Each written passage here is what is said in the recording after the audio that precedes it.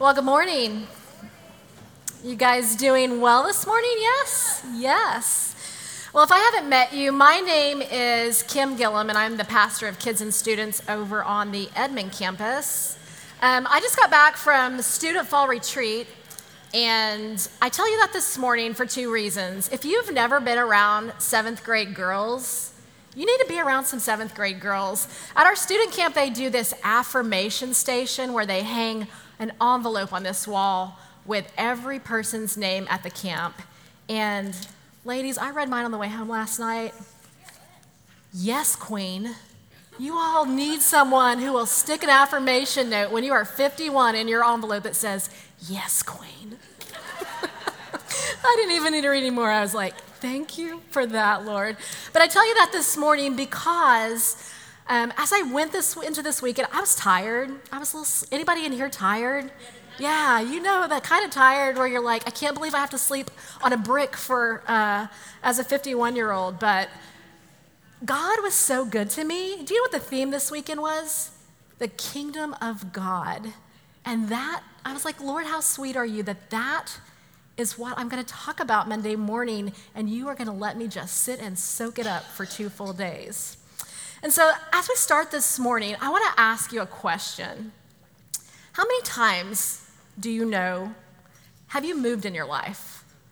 Ooh, yeah, it's a hard one, right? So I have not moved a lot, but when I was a little girl, my parents, they moved us from this little house in Moore, Oklahoma, out to a 20-acre lot out in the middle of the country. And I was a little hacked off about it, actually, because this new place that we lived, it didn't have some of the amenities that we were accustomed to with our city living.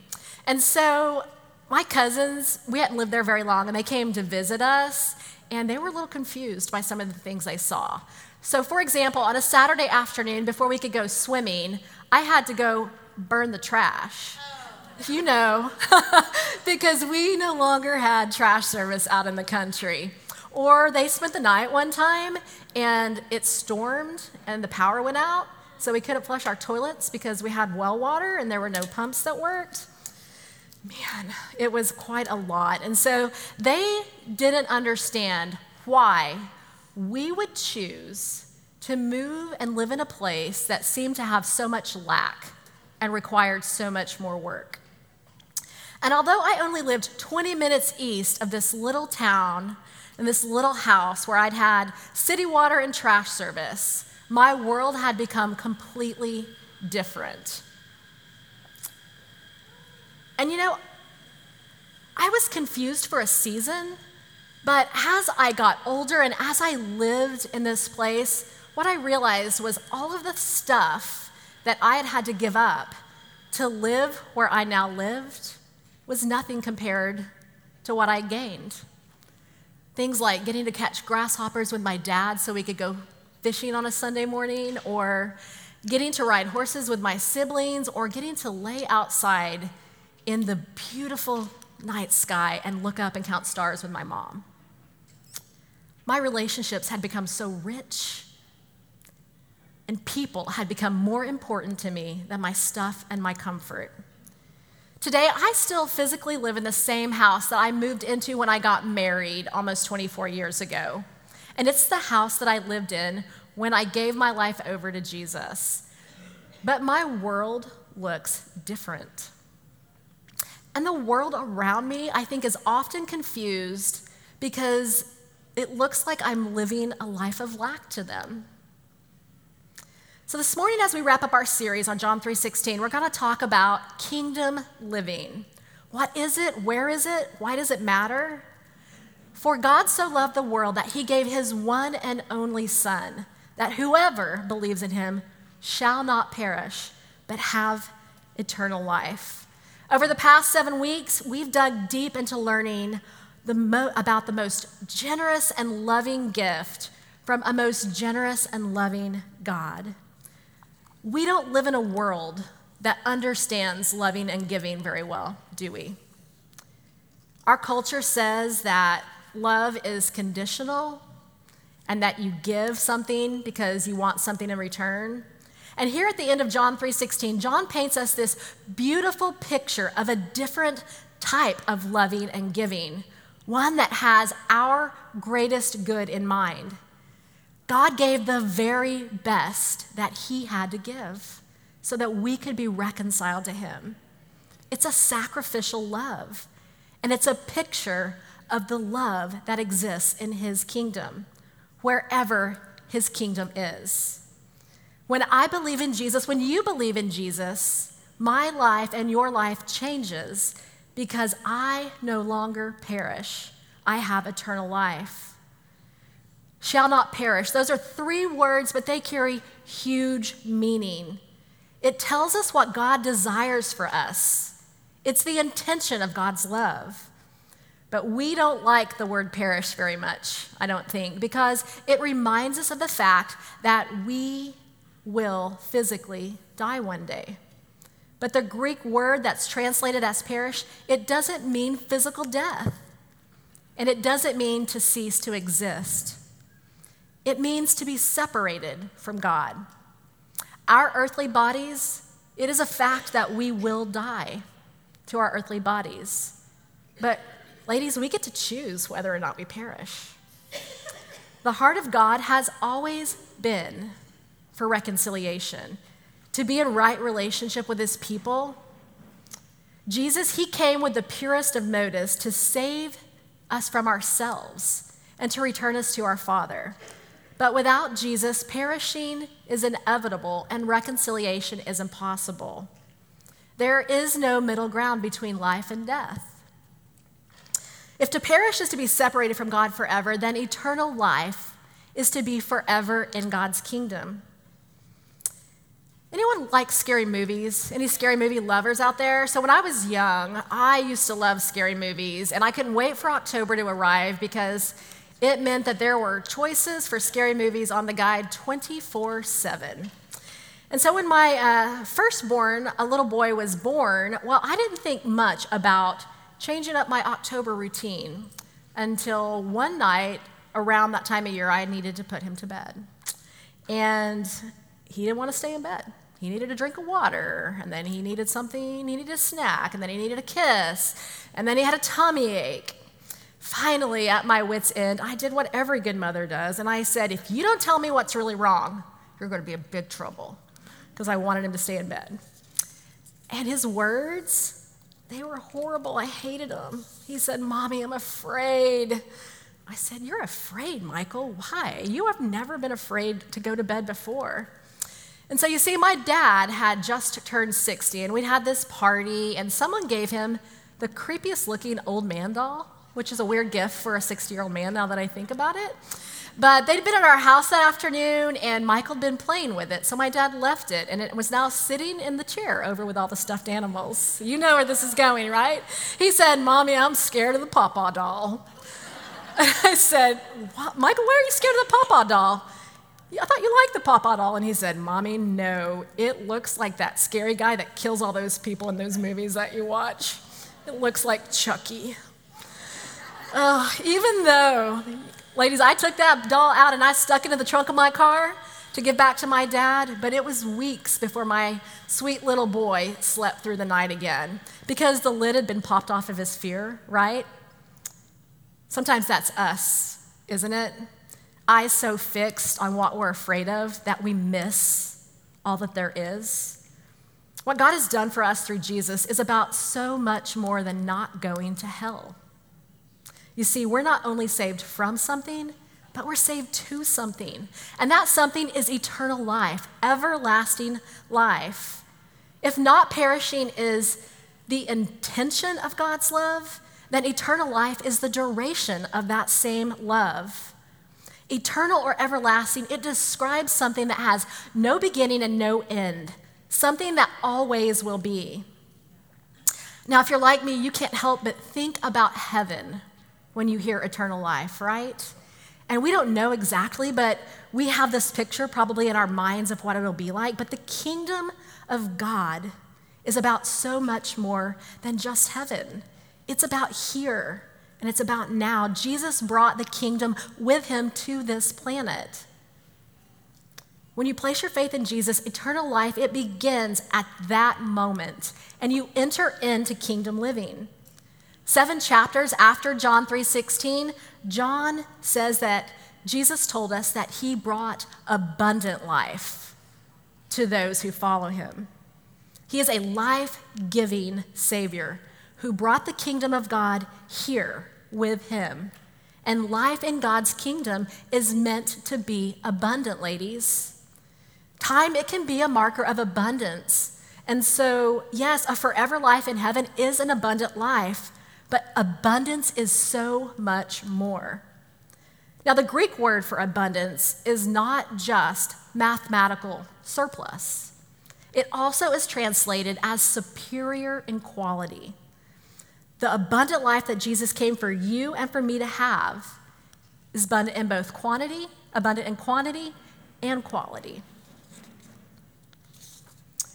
So in Colossians 3, the Apostle Paul, he talks about the abundant life that Jesus came to give us. And it's where I want to spend the next few minutes this morning. It'll be on the screen or you can follow along. So let me read for us Colossians 3, verses 1 through 3 from my Bible, if I can see the text.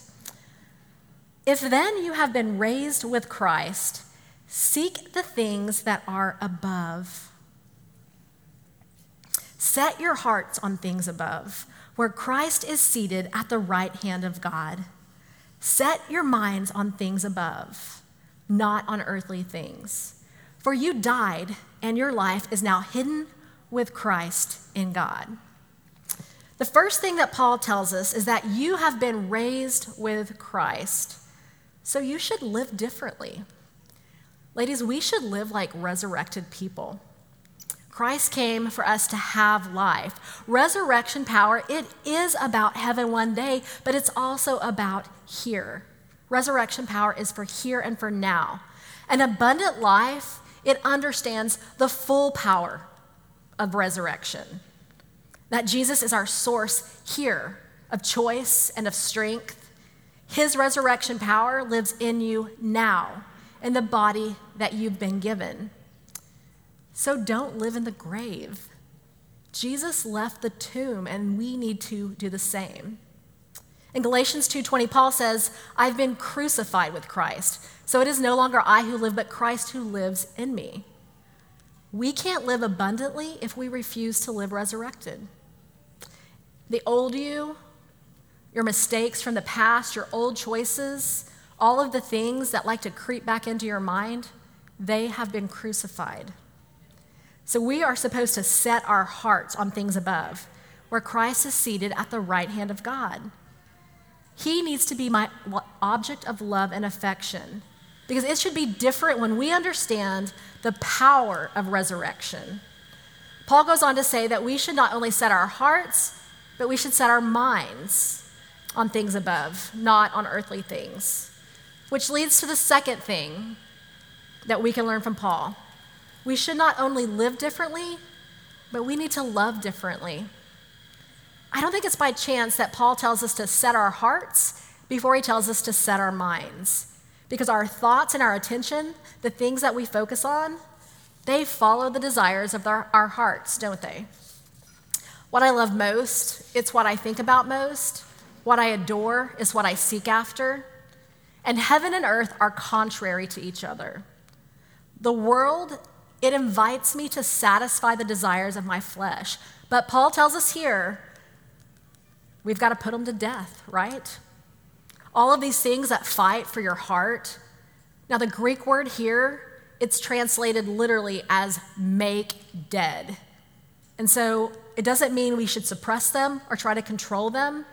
It literally means that they need to be wiped out. Paul goes on to give us this list further down in Colossians 3, in verses 5 through 7, of earthly things that will try to steal your affection. Things like greed and lust and idolatry, evil desires.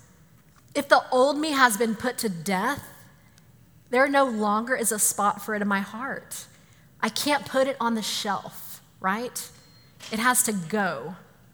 And it's only possible for it to go if it's been replaced with a love and desire for something better, Jesus Christ.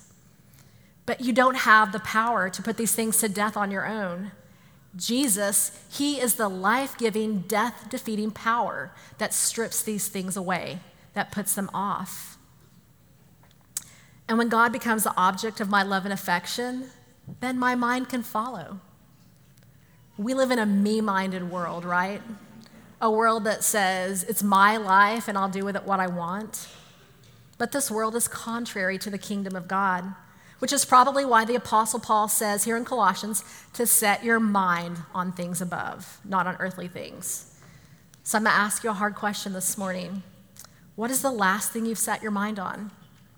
Do you live in it? Do you drive it? Is it in the bank? Can I find out by scrolling through your social media? When we give our lives over to Jesus, our reason for living changes. We are spiritual people intended to live lives that are about so much more than what this limited physical world has to offer. And I'm not saying that what we drive or what we live in or how much money we have in the bank is wrong. I'm absolutely not saying that. I'm simply saying that if we get hung up on all the stuff that this world has to offer, the physical stuff, then we miss the abundant life that Jesus came to give us and the life that really matters. Our spiritual life, because that is what we carry into eternity, ladies. But we have to take regular inventory of the things that threaten the abundant life that Jesus came to give. Because you can't put to death what you can't name. Then as we set our mind on things above, we can finally begin to see our lives through Jesus. To set my mind on things above is to learn to love the things that Jesus loves. And Jesus loves people. All of them, not just those who are easy to love. He loves the broken, the lost, the tossed out, those that are different than us, those who grate on our ever-loving last nerve. The love of Jesus is costly. John 3:16 speaks to that, doesn't it? But the love of Jesus, we know it's also bold and it's committed and it brings hope. The love of Jesus is reconciling. Finally, in verse 3, Paul says, "For you died, and your life is now hidden with Christ in God." I want you to do something with me. Can you just picture something? I want you to close your eyes for a moment. And I want you to see yourself seated with Jesus right now in the presence of God the Father. It's almost overwhelming, isn't it? But if I'm able to see myself as already united with Christ, how can I not be changed? How can I not want different things than the old me wanted? You see, when I understand that I have already been given abundant life, I should live differently and I should love differently, but it should also make me want to choose differently. Further down in Colossians 3, Paul tells us that we not only need to throw away these old grave clothes that no longer fit who we are, but we have to clothe ourselves with something new. He gives us a new list. He says, put on compassion, humility, kindness, gentleness, patience. Friends, these things that he lists, if we think about them, they are only needed if we are in relationship with other people. Our old self was all about us.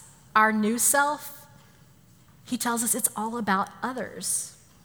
When we clothe ourselves as those who are hidden in Christ, we will forgive more freely and love more generously.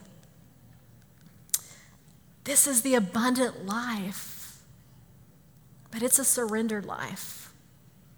This, ladies, is kingdom living. Abundant life is a journey, although we'd like it to be a destination. And along that journey, you won't just have to take off the old clothes once, right?